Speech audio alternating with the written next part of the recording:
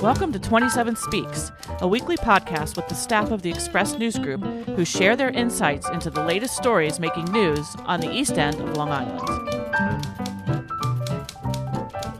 27 Speaks is sponsored by the law firm of Toomey, Latham, Shea, Kelly, Dubin, and Corderaro. Strong advocacy and attentive counsel. Be well advised. SuffolkLaw.com. And we are recording. Happy Friday the 13th. Ooh. This is when we're recording. It's Friday the 13th. I forgot about that. I know. I haven't left the house, so nothing's fallen on me yet. Although we had trouble getting our heat on this morning. A little nervous. Oh. You know, starting to get a little cooler. Making funny noises. I'm going to tell my husband to fire up the wood-burning stove tonight. I think it's time. Yeah, we don't have one of those, so... But it's still fairly warm out there. This is the time, people, to make sure your furnace works. You don't want to wait until it's 20. You know, do it when it's, 50s. Just a word of advice. A little housekeeping here. So we are back on 27 Speaks with the fun lineup today. And Joe Shaw is still in where, Bill? He's in France. Oh, where's the other part? Where's the other F word? Fabulous France. Fabulous France. Oh, there it is. Fine and fabulous. Fabulous. France. That is what Bill said, I guarantee you. Anyway, so here we are. That was Bill Sutton, who avoided saying a curse word at the top of the podcast. Hiya, Bill. Hi, Annette. I'm Bill Sutton. I'm the managing editor of the Express News Group. We also have Brendan J. O'Reilly back again. Hiya, Brendan. Hi, Annette. Hi, everybody. My name is Brendan. I'm the deputy managing editor.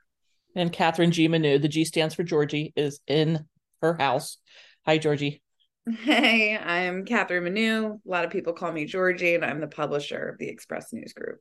And I'm Annette Hinkle. I'm the Arts and Living editor of the Express News Group. And also joining us is Cailin Riley. And what are we calling you, Cailin, these days? I mean, a lot of people call me Mom, but I like to just, try to remember a time where I was someone before that. So Cailin works just fine. I will not call you Mom because I don't think we're related, but that would be weird if you did, but it's Friday the 13th. So, anything goes. Anything goes. I don't think you're my mom. I don't think so. That's a whole other podcast, I guess. Good to have you. So we thought we would, take a step back from the heavy duty news and talk about something fun, which is our latest Express magazine, Harvest, which came out this week. And Georgie is the fine editor. That and Cailin has some fine stories in it. So this one's all about food, which is, I know, Georgie, this is a subject near and dear to your stomach. So so let's talk about Harvest. Yeah, so this was always, I feel like we do 2 harvests a year in our Express magazine lineup. For listeners who are not familiar with this magazine series, we produce 8 of them a year. And usually the front half of the book is general lifestyle. So, don't run away from this if you're not a foodie. There are other stories in the beginning of the book, history pieces, and some community features that a lot of people will enjoy, whether they care about food and wine or not. But we produce 2 of these a year, and I feel like they're the easiest ones because my husband and I both come from food service backgrounds before we were in journalism. We like to cook a lot. We love our local farms. We love visiting local vineyards. So it's a really easy one to plan and a lot of fun. And it's the second to last magazine of the year. Our next magazine is our holiday book, which is usually the second biggest magazine that we produce. And we're working on that feverishly right now. And that will come out in mid-November. So we're excited to wrap another successful series of Express magazine. So topic-wise, there's some interesting things in this one. And I think, Cailin, you ended up writing a couple of the bigger stories in here. So do you want to talk about the stories that you wrote for this and how you found these subjects and why you were intrigued by them? Yeah, so I got to write 2 very cool features that I really enjoyed. I got to write about Blue Duck Bakery and then also about East End Food, formerly known as East End Food Institute. So it was really fun writing about both of these. And, it's funny because I don't like to cook at all. but I love to eat and I love food. But really, what I love most about writing for a community newspaper is telling stories of people in the community. So that's what these two stories were about. And they just so happen to be about food. But I think that food, I mean, when you talk about creating community, one of the best ways to create community is through food. The whole idea of breaking bread together, having a meal together is really so important, no matter where you're from or what kind of culture or tradition you celebrate. So the story on East End Food was really, really fun. So, for those who don't know, East End Food is a nonprofit that really tries to help a lot of different people in the area, from farmers to food producers, vendors. And what it really does for a lot of people, and what this story focused on, is it helps people achieve their dreams. So, I think that's something a lot of people can relate to, whether or not their dream is to um, be a professional athlete or succeed in business or what have you. There's so many different things, but that idea of having a dream and following it, and the community stepping up to support you, is what this story was all about. So East End Food operates a commercial kitchen on the campus of Stony Brook University in Southampton. And they have a lot of different food vendors who started off making something in their kitchen, and it was more, like a hobby, whether it's a hot sauce or sourdough crackers. They want to step up their production. They want to get licensed in a way where they can sell their products in a bigger store, bring it to a bigger market. And maybe they don't know where to start. They don't have once you get to a certain level, you can't be making the food in your own home kitchen anymore. East End Food provides a place for them to do that. It provides all the guidance and support they need, whether it's in terms of something as simple as updating their social media, or getting the food made if they can't be there all the time. There's an executive chef there, Jay Lippin, who's just great. Sometimes he's making the food off of these recipes, or the people themselves are in there doing it. The day I went there to take some photos, Marilena was making her sourdough crackers, and it was just really nice to see the way they all kind of interact together, help each other out, and everyone really just said glowing and positive things about how key this community organization is, and how important it is for them, and that they might not even be doing this if it wasn't for that support. A key thing is that they need the commercial kitchen space. Like, you can't operate a food business legally, I don't think, unless you are operating out of an approved commercial kitchen. And that's sort of, I think, the big role that they fill, right? Yes, absolutely. Yeah, I mean, you've seen agritourism and agriculture evolve. So like all industries, that have experienced disruption, which agriculture experienced, decades ago, have to kind of reinvent themselves. And our local farms were no different. I mean, the farm stand, certainly is going to be very popular and is going to bring in lots of people. But if you're going to grow your business, like, the natural way to do that is to look at creating food products. But the problem out here was commercial kitchen space is so challenging. And then if you do find it, it's really expensive to rent. So this was like, I remember we talked for years about this being developed like in EPCAL, and that's where all of the farmers were going to go for their commercial kitchen space. And it's really nice to see that this has developed in Southampton, and it feels like a really natural extension of Stony Brook, Southampton, even though I know this is its own nonprofit. But it's like, East End Food is educational, it's offering professional development, they're holding like all of these classes, and you're seeing this nonprofit that's kind of rebranded itself really start to grow fast in the last year. And I think this is only the beginning of what they're going to offer local food producers and consumers. It seems like they've got a lot of plans on the horizon, which is exciting. Are they going to keep that kitchen in Southampton, Cailin, or is that part of the renovation that they're doing to the building in Riverhead? Yeah, so they are in the middle of, still doing some fundraising, because they operate an indoor farmers market in Riverhead, and they are in the process of really trying to expand their space there and bring that commercial kitchen ultimately, so they have it in Riverhead all in one location there. Because while the kitchen in Southampton is a great location for some, especially people that are based further east, like Amagansett or East Hampton, but it would be really, having that indoor farmers market also gives the producers a place to sell their food, but it's right at the apex of the North and South Forks, and so it really they want to bring that commercial kitchen there. That's the long-term goal, but they're still in the middle of fundraising for completing that big project there. And that's where they do most of their workshops, right, Cailin? Yeah.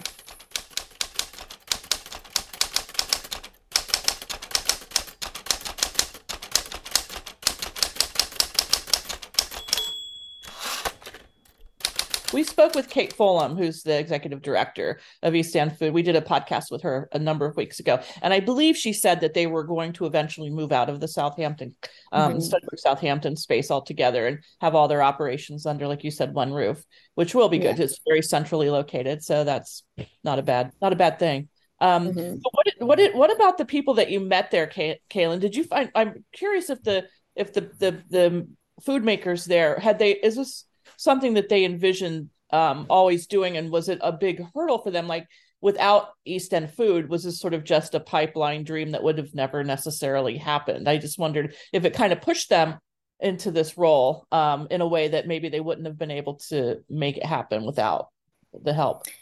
Yeah, I mean, almost all of them said that they either wouldn't have been able to have the businesses they have at all, or would have had to have them on such a smaller scale if East End Food didn't exist. From the guys that make the pasta, Lisolina pasta, everyone making the hot sauces, the barbecue sauces, the sourdough crackers. I mean, they really all kind of said the same thing, that this nonprofit is helping them in so many different ways, and that they really never would have been able to pursue this dream. But it's something they're all very passionate about and they wanted to do, and that they've really been able to take it to this next level. And they all expressed like so much gratitude. And Jay Lippin, who's the executive chef there, has been really valuable as well. I mean, because everything is a matter of time and money.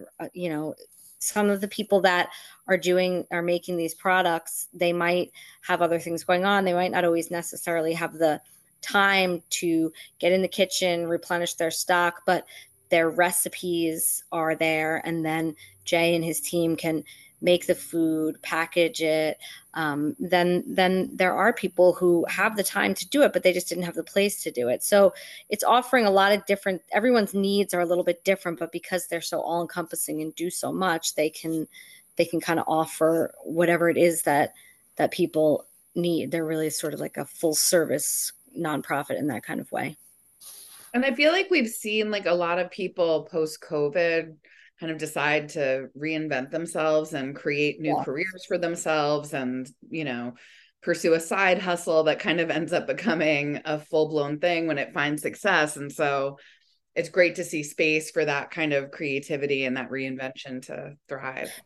Right. And really, when people are the other common thread with all of these small businesses is that they're using locally sourced ingredients and products. And so it's really just everyone's winning, because all the different farms now they have people that their product, their raw materials, their ingredients are in demand, because there's all these small businesses are able to exist now, so they need Amber Waves and Balsam Farm. What they're growing is being put into these products, and then the people in the community can buy them. And it does everything. It's good for the planet, obviously, because you're not sourcing quite as much food from, far-flung locations. But Kate Fulham also has pointed out too that creating a thriving like local food economy is really important, especially after the lessons of the pandemic, where we saw all kinds of shortages in terms of food. When you're producing things more locally, it's going to be more readily available. You don't get caught up in those supply chain issues.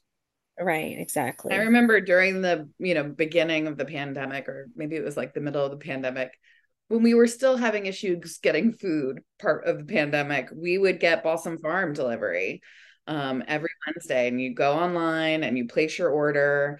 And Joe from Rowdy Hall was like doing a second job delivering food for Balsam Farm, and he'd drop our box of vegetables, and they had other like local products and stuff like that. And just going back to Cailin and what she was saying about they're sourcing from the farms, it's very cyclical because they source from the farms, they go produce this, but you go to Balsam Farm, you go to Amber Waves, all of the producers that Cailin has been talking about and that are in her story are on those shelves for sale at those locations too. So it's like a really good relationship.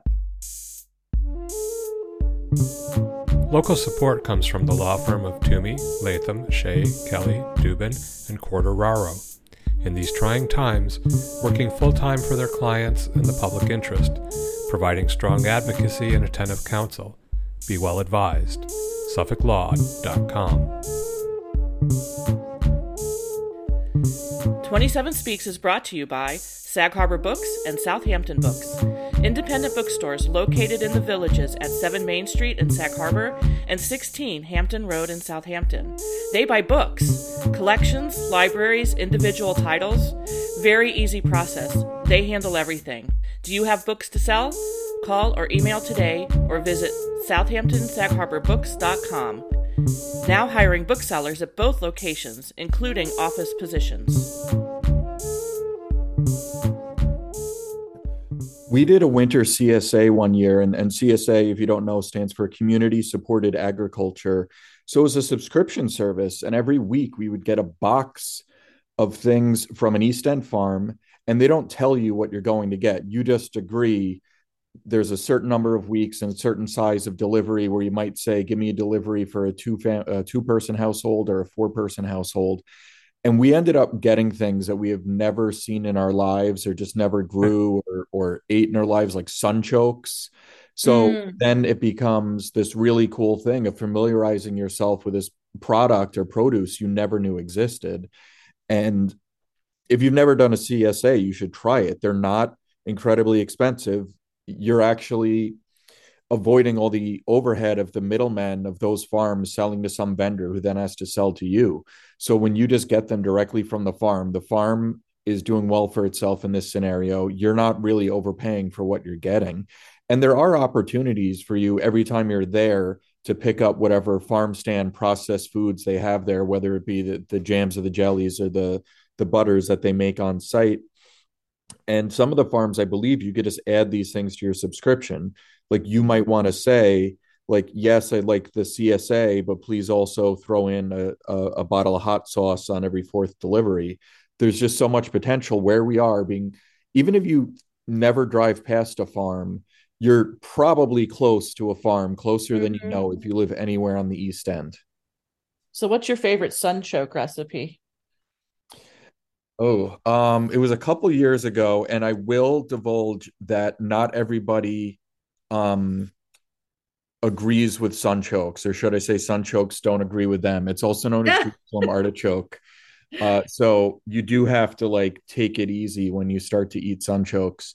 But I think we kind of serve them the way you might serve potatoes, but they have a much different flavor. And a really cool thing about them is they look like sunflowers, and what you're eating is the roots. So are they more related to the artichoke or the potato then? Do we know? You've you're going to send me down a rabbit hole of having to research everything about Jerusalem artichokes now. Um, it was a couple years ago when we did get these the first time, and I did look up all of these things that you're asking, but it's been long enough that I haven't retained it All all. right. So I have the idea for your next Harvest magazine. All those weirdo vegetables none of us have ever tasted or cooked or know anything about. So It's a really good point that Brendan brings up. And the winter CSAs especially are like super, super affordable. Like you will definitely get more than your money's worth on the winter. Some of the summer ones are a little expensive, but that is the cool thing. Like you get these random products. Sunchokes, you can make like a really kind of like potato-y leek soup out of sunchokes. Those are really good. And you can also, you can do the box CSA, which is traditionally what you find most places. And then you have places like Quail Hill, which is a Peconic Land Trust property in Amagansett, where if you join Quail Hill, you actually harvest the vegetables there yourself, which can be very cool and really fun. And it can also be really time consuming and annoying when you've got like hot, sweaty kids that want to leave the farm. Uh-huh.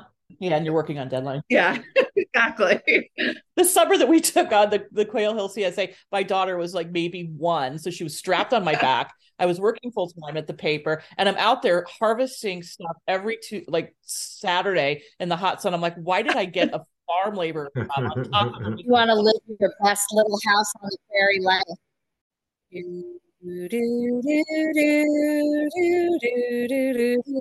have this like pastoral vision of like your children like picking the food and eating it and being like, Mom, I love vegetables. And I will say that probably happens like 30% of the time, but the other 70%, it was a little bit of work. But I will say, the years that we did do the Quail Hill CSA, the bounty was like so unreal, like how much food you were bringing home. I had to learn how to can because I was like, I can't waste this. And we ended up being like a super vegetable forward family during those years because you're like, I've got all these vegetables, like I gotta cook them. Like rutabaga root beer, come on. Yeah.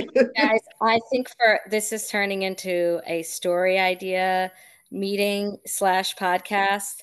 And I could write you a very humorous, very like real life relatable essay called I went to the Quail Hill CSA with my children and, well, got a lot of vegetables and people had a lot of feelings. You haven't done that yet, though, right? This is something that you've not yet done. Okay. No. Okay, we can read that. That's a good idea.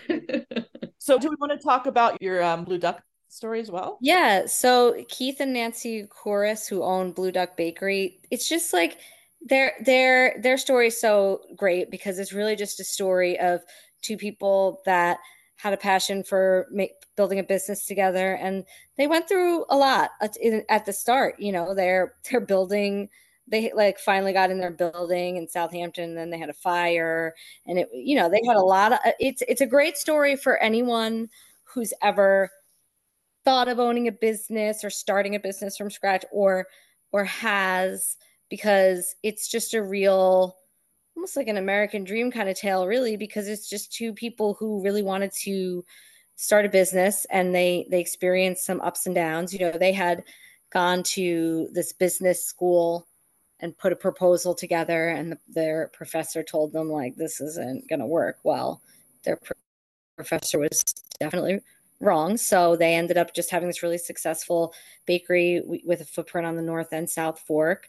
And they gave us an amazing recipe for a sauerkraut sourdough. Now, when I start to seriously consider making a bread from scratch, that the recipe sounds enticing because as previously mentioned, I don't cook things. My son's favorite meal that I make is Sabrett cocktail franks from frozen from the grocery section. So I actually have told myself, will I actually do it? I don't know. But I was like, I actually want to try to make this bread. That's how good the recipe sounded. And then when they sent the photo of it as the bread for a Reuben sandwich, I was like, wow, this is just a fall. This sounds like something that would be absolutely delicious to make in the fall. But they're expert bread makers, but their bakery, they make pies, they make everything. And they're really just a great story of two people who had a dream and achieved it in their business. Hi, this is Ellen Diogardi. I'm the Director of Events for the Express News Group. I'm also the President of the Sag Harbor Chamber of Commerce. Community really matters to all of us at this company. I know it's a good part of why I'm here. We've hosted more than 50 of our Express Sessions events in Southampton, East Hampton, and Sag Harbor, focusing on issues that matter most to residents of the East End. We bring the most important government and community leaders and topic experts together in one room, and we often find answers to complicated questions, and we grow stronger together. This all takes staff time and company resources, but it's our job, and I'm happy to say we really love our work. But we can't do it without our subscribers. If this kind of community work is important to you, you can support it by becoming a subscriber. To subscribe, visit 27east.com/subscribe. And thank you. And for the record, you have not yet made the sauerkraut bread. I have not. I have that KitchenAid mixer. Someone got it for me when I got married, and I've used it to make chocolate chip cookies, and that's literally it. Wow. One of these days, I'm gonna find that bread hook, and I might actually make bread. I was actually going to during the pandemic, and then I couldn't get yeast, and I was like, "This is you trying to tell me to stay in my lane and not make bread." Well, nobody could. Mm-hmm. I was gonna say, like the rest of the universe. Yeah, no, don't go with bread maker's yeast because you got a hankering to try something you've never done before in the middle of the pandemic. No, but listen, I wasn't about to try to make an actual sourdough at that time, so I don't know. That sounds even more complicated. Yeah, that's fair. At least make pizza dough, because if your yeast fails you, it's not as big of a deal as if compared to making a loaf of bread. I buy the pre-made non-breads and I just slap sauce on them, slap cheese on them, and stick them in the oven. Yeah, don't do that. Wouldn't it be hilarious in like 5 years if Cailin's like the next great thing at the East End food? Like she finds baking in retirement. Yeah. No. Gonna happen? No, that won't happen. I will buy your sourdough bread, Cailin. I will be the taste tester, maybe, but not. What about you, Georgie? If you could start any food business in the world, what would it be?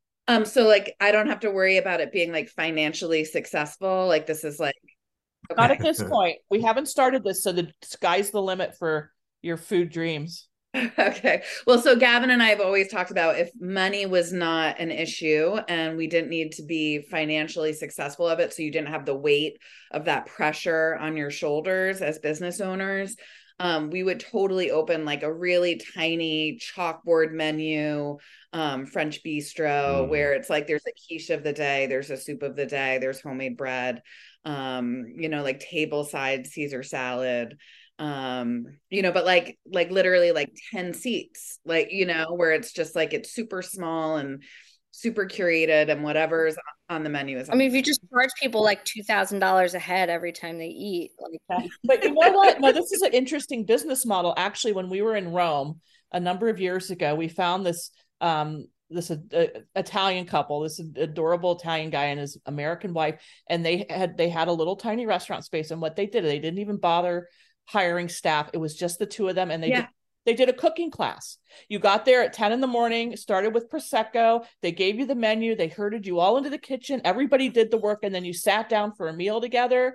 And then by 2:00, 3:00, they were done for the day, and they made the same amount on that as they would have by trying to do a whole dinner service. So it was a great model. Really neat. Yeah, and that's the other side of our dream business, is that we would not actually do dinner service. Right. We would rather it be a breakfast and lunch and then like grab and go situation. Yeah. But so we live in Springs, where I grew up, which is in East Hampton, and therefore this dream is not likely to happen while we're here. But we really like owning newspapers, so we're okay with it. We'll just write about the other people doing their food businesses, which I wanted to actually bring up as an aside. You talk about somebody finding kind of a new life in food. And Kim Cavell has a short piece on her brother-in-law, Michael Ferran, who used to own, I think I'm saying his last name right. So he used to run Barristers in Southampton Village. Obviously, that's been closed for a really long time. He owned that like super iconic restaurant. And he started making focaccia bread, and he sold it to a farm stand, and like it would like sell out. And then he like branched into chocolate chip cookies. And now he has like this successful little bakery business that just like was born out of him deciding to learn how to make focaccia bread at home. Wow, that's cool. So dreams do come true. Well, we also have, Kathleen King of Kathleen's Cookies, who was the original Kathleen's Cookies, now Tate's. I mean, she was sort of the original sell it by the side of the road success story, right? Huge success. Huge. So why do you think that is? Like, why? I mean, does every place like give birth to these amazing brands that do well, or is it because we're in such a mecca of like movers and shakers from New York City who come out here and find these products and they just get a wider audience because you're dealing with a higher end type of clientele? I feel like with Tate's, I feel like Tate's is a little bit of a different situation. I mean, I don't know if you guys remember when, it was Kathleen's cookies, like really like your chocolate chip cookie market wasn't like as diverse and amazing as it is today. Like we had an actual cookie taste off with our beach group this summer at the beach where we did like cookie tastings of like all of these different bakeries because there's so many bakeries doing like amazing chocolate chip cookies. When it was Kathleen's cookies, it was like, you had like Chips Ahoy. Uh-huh. You know what I mean? Like it was Yeah, like these like Archway. really commercial processed cookies. And then here were these like buttery, thin, crispy chocolate chip cookies. Like you had never tasted anything like it. Or like the thin crust pizza of cookies. Yeah, exactly. And they were like they're so buttery and they're so well done. And so I feel like that success story is really just born out of like a really amazing recipe that you just weren't really finding anywhere at that time. So is it harder now, you think, to do what Kathleen did, or is it easier because people are more attuned to these minor brands that they've never seen before? So I think it's probably easier in most markets because like you said, like people are into authentic locally produced food. Like they want that. They want to support a local business, but also they recognize it tastes better than like the commercial stuff that's been sitting on a shelf for like, ever and ever. However, out here, without places like East End Food, it's got to be super challenging to start any sort of business, including a I mean, rent alone, yeah. if you need some sort of space, just whether it's a kitchen or an actual like store, the rent or I mean, like we've seen so many people just either go out of business or have to move, whether you're talking about someplace like Schmidt's, even if it's a business that's already established, it's like that, it just becomes, so we talk all the time about the affordable housing crisis, but really it seems to me that there's also a like commercial space affordability crisis as well, which that's again another reason why someplace like East End Food is so key, because it's hard enough to just be a mom and pop business, but if you can't afford these escalating rents and you leave, what's replacing you is not going to be another mom and pop. It's going to be someplace that has some sort of franchise national kind of backing, because they're the only ones that can really afford those rents. And then you're losing that. Then you're just Chips Ahoying it through your life, Right. basically. And you're gonna get like butcher block paper in the windows all winter. So Yeah, not in Village of Southampton. I You hope better put not. some We're artwork looking.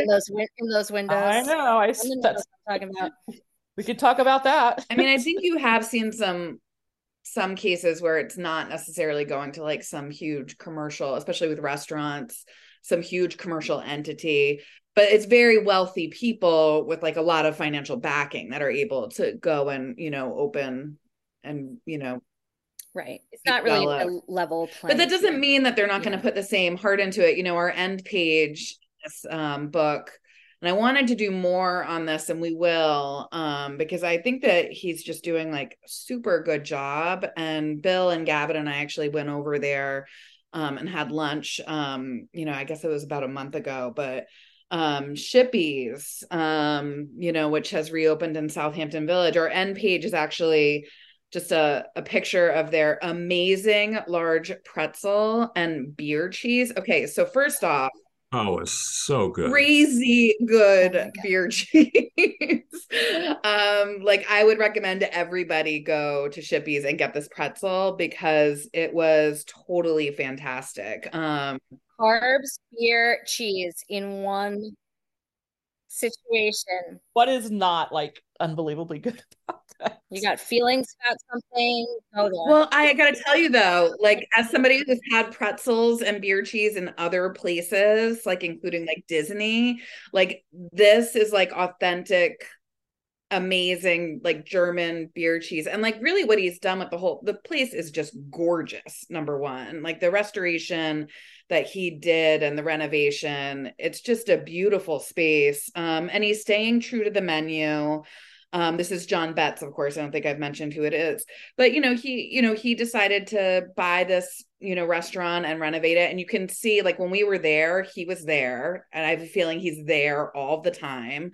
So he's heavily involved. He's not just like, he didn't just buy it and put money into it and, like off the employees go to run the business. Like he's on property. He's, watching everything. He's tasting everything. And he's the former chief executive of McDonald's in Canada. We have to say in Canada.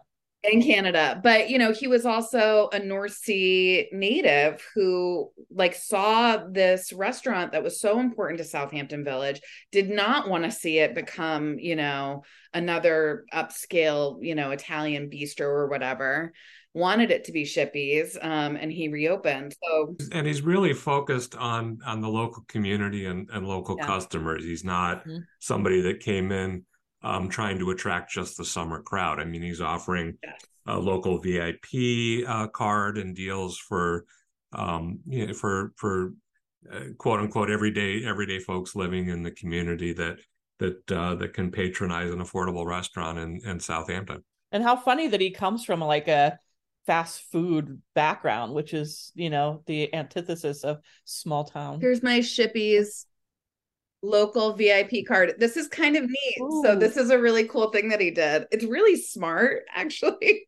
So what he did was it has a QR code on the back. So you can make a reservation to eat at Shippy's. And this time of year, it's probably not hard to do that. And, that's fine. But in the summer, it might be hard to get a table on a Friday night. So he has a block of tables set aside. I'm not sure if it's on Resi or on Open Table, but might be Open Table. I think he said Open Table. Yeah. So if you have this card, you can access this special block of tables that are not available to the general public. Wow. So you can get your reservation to Shippy's, but you got to have your local card. I just think it's a really sweet, cute marketing idea. It's like the roped off area they used to have at nightclubs in the 80s and 90s, but like for the regular people. But then you look on the other side of the rope, it's like, do I really want to sit with them?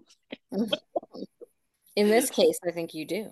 Yeah, I think you're exactly right, because it's going to be an opposite rope line. That's what's so fascinating. It's like those of us who hear year-round, we're on the good side. And I mean that if you want to endear yourself to year-round people, that's the way to do it. Like especially. Well, that's the thing. I think it's really interesting. I mean, I don't know, Georgie. I'm sure you remember back in the old days when Della Femina used to do that amazing like winter special. Do you remember that? Yeah, so I do remember that. So Della Femina, I was in my early 20s when Gavin and I first started dating.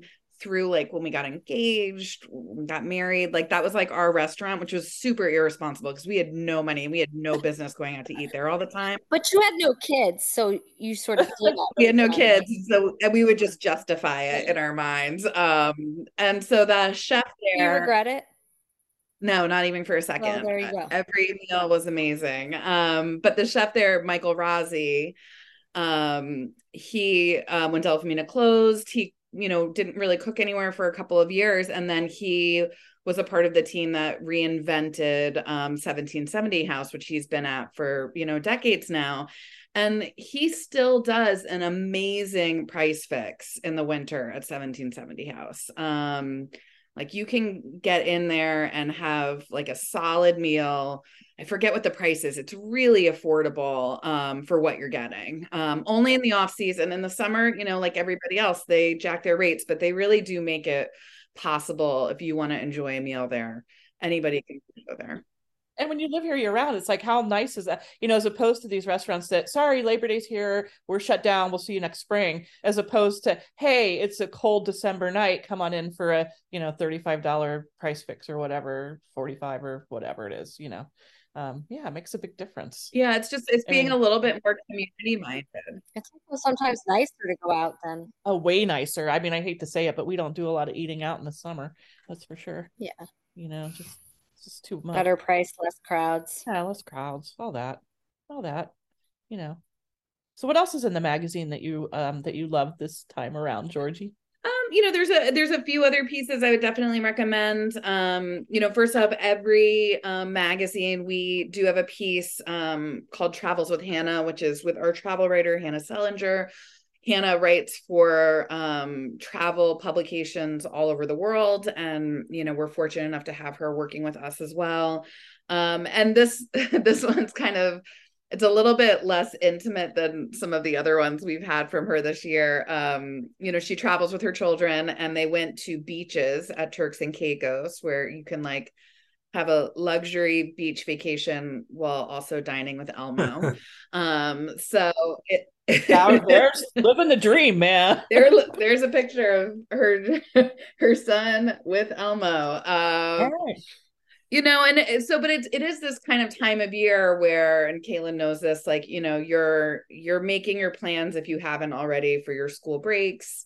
And so I think beaches is pretty pricey, but if you have, the kind of income for that, it might be worth checking out, that. I mean, if you want to be rubbing shoulders with Elmo, you got to pony up the dough. I mean, your kids are only little. Got to pay. Although, you know what? Years ago, if you had been at Marty's Barber Shop on Main Street in Sag Harbor, you would have run into Elmo. Do you remember that episode? I don't know if I've seen that. Do you ever see that? It was on Sesame Street or something. Like Elmo, there's a great. Yeah, it was on Sesame Street. When my daughter was little, it was running in constant loops. It was this little kid that went to get his hair cut at Marty's Barber Shop in Sag Harbor. So and Elmo's the funniest thing was, though, years later, Marty had a sign in this window that said, "I can't handle kids." I feel like Sesame Street used to do a lot of that where they would go, and I feel like they came out here a lot. I remember my kindergarten class was featured in this apple. It was an ode to apples, and they just had everybody march in a circle holding apples, and that they had people eating apples. Some producer must have had a house out here or something. Yeah. And maybe Elmo has a vacation house out here because he's making so much bucks. Turks and Caicos meeting with kids, he can afford further lane. You gotta imagine the licensing on that significant. So we have a few other pieces. I'm looking in the front of the book. These are some of the non-food pieces. So we have and Dana Shaw was the one who brought this to me, a really kind of cool history piece that I think a lot of people will get into on the life and death of the historic Shinnecock Lighthouse, which I actually did not even know existed until Dana brought it up with me as a magazine. She did a great job on that. I learned a lot from her article. I mean, I knew about the lighthouse, but I didn't know all the history of it, and she really takes a deep dive into it. The shot of it coming down is just epic. I did remember hearing about this years ago. I think it was taller than any other lighthouse that we had out here. Yeah, and the sad part of it is it sounds like it was repairable, but it just that there was just no will to do it. And so that's kind of just led to its demise. And you think about now, can you imagine now if there was some historic lighthouse and it was crumbling, but it was still doable. You could find, if you fundraised, you could get the money together to fix this lighthouse, and everybody was just I think we'll just take it down. That would never happen. Yeah, I know. You would be flogged now if you did that. Dare to take down a lighthouse. It's just not a thing to do. So where exactly did this thing stand? Do we know? Where the Coast Guard station is now. So right by the Ponquag Bridge there? Yeah. Oh, okay. And I wondered if did the need for it change after the hurricane of 48? Yeah, 1948 when it came down, you didn't need lighthouses anymore, right? Well, you did, but maybe you didn't need them there. Yeah. Oh. I mean, you also had the Shinnecock Inlet that was created during the 38 hurricane that made things a little bit, right? But it seems like that lighthouse would have been pretty far back. That's the other thing. It wasn't right on the beach. I mean, it wasn't, but apparently you could see it 12 miles out into the ocean. Because it was so tall. Yeah.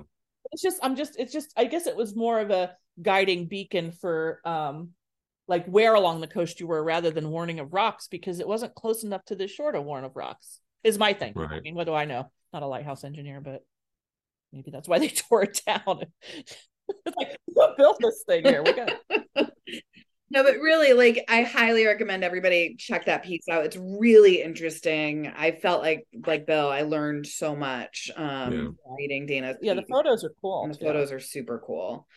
And we've got a few other pieces in there. We've got a piece on Uber Geek, which is one of, the breweries that have popped up in the last decade. So they're located in Riverhead. So actually JD Allen did the piece for us. I think that might be his first magazine piece for us, but you're going to start seeing JD's byline on the regular, which is really exciting. He's a great journalist and we're excited to have him working with us. So did you make all of the recipes that are pictured in the back, Archie?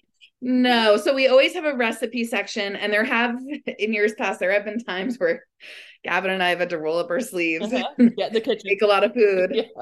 But that was not the case this time. We kind of focused on fall starters and sweets in this issue. I love recipe sections. I use recipes. So like in my dream world, people are picking up this magazine and they're going home and making, a simple vegetarian chili from Claude's in Southampton.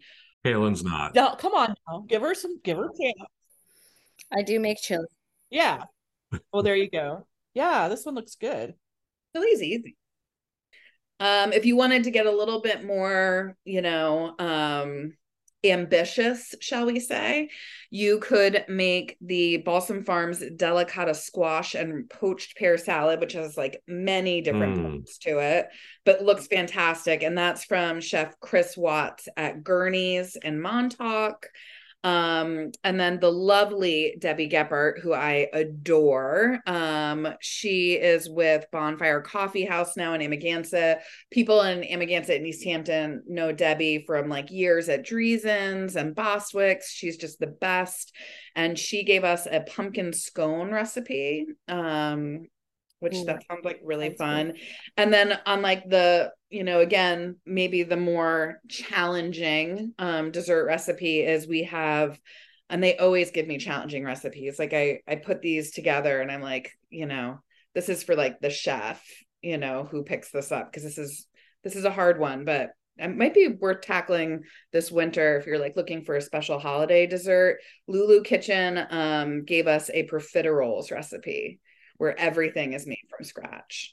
It's from Fantastic France, Bill. Fantastic France. Fabulous France. Fabulously fantastic France. Fantastic France. Yeah. They look wonderful. Profiteroles are dead.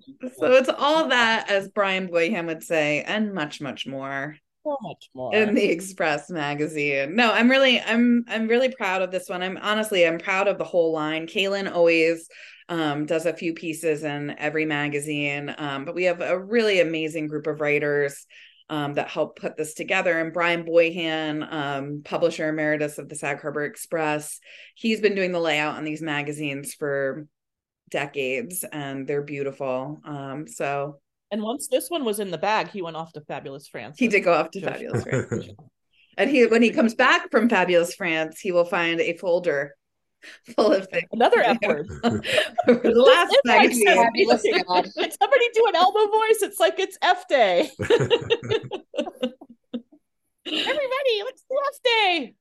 Funny. Oh, that's funny. Another F word. There we go. So pick it up on the newsstands. Very exciting.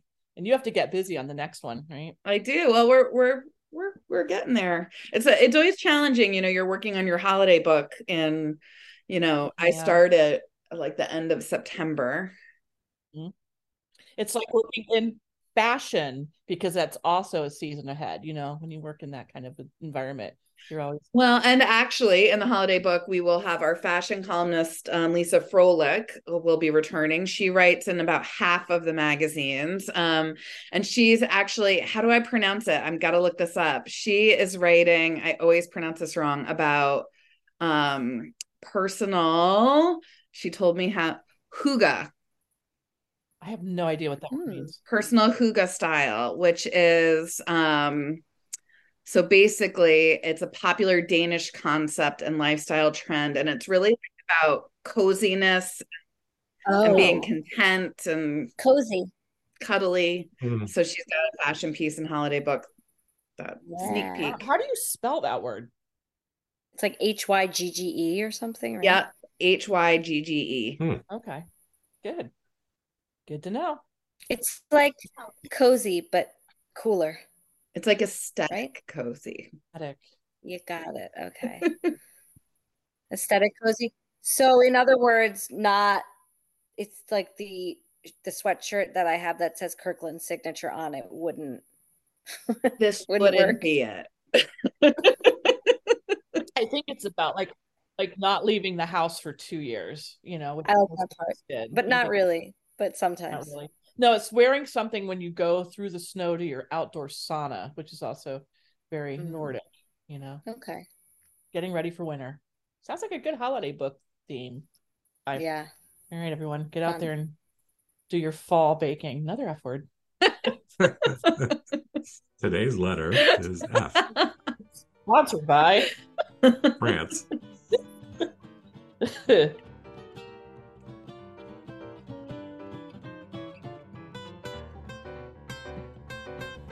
27 Speaks is sponsored by the law firm of Toomey, Latham, Shea, Kelly, Dubin, and Corderaro. Strong advocacy and attentive counsel. Be well advised. SuffolkLaw.com.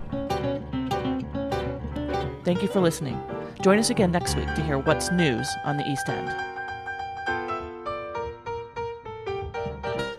Our interlude flute music is by Allison O'Reilly. Our opening and closing theme music is Boysdale Blues, written and performed by the incomparable Judy Carmichael. Listen to Judy's weekly show, Jazz Inspired, airing on an NPR station near you, or go to jazzinspired.com. 27 Speaks is a weekly podcast produced by the Express News Group, which includes the Southampton Press, the East Hampton Press, the Sag Harbor Express, 27east.com, and sagharborexpress.com. Find us on the websites or subscribe through Apple Podcasts.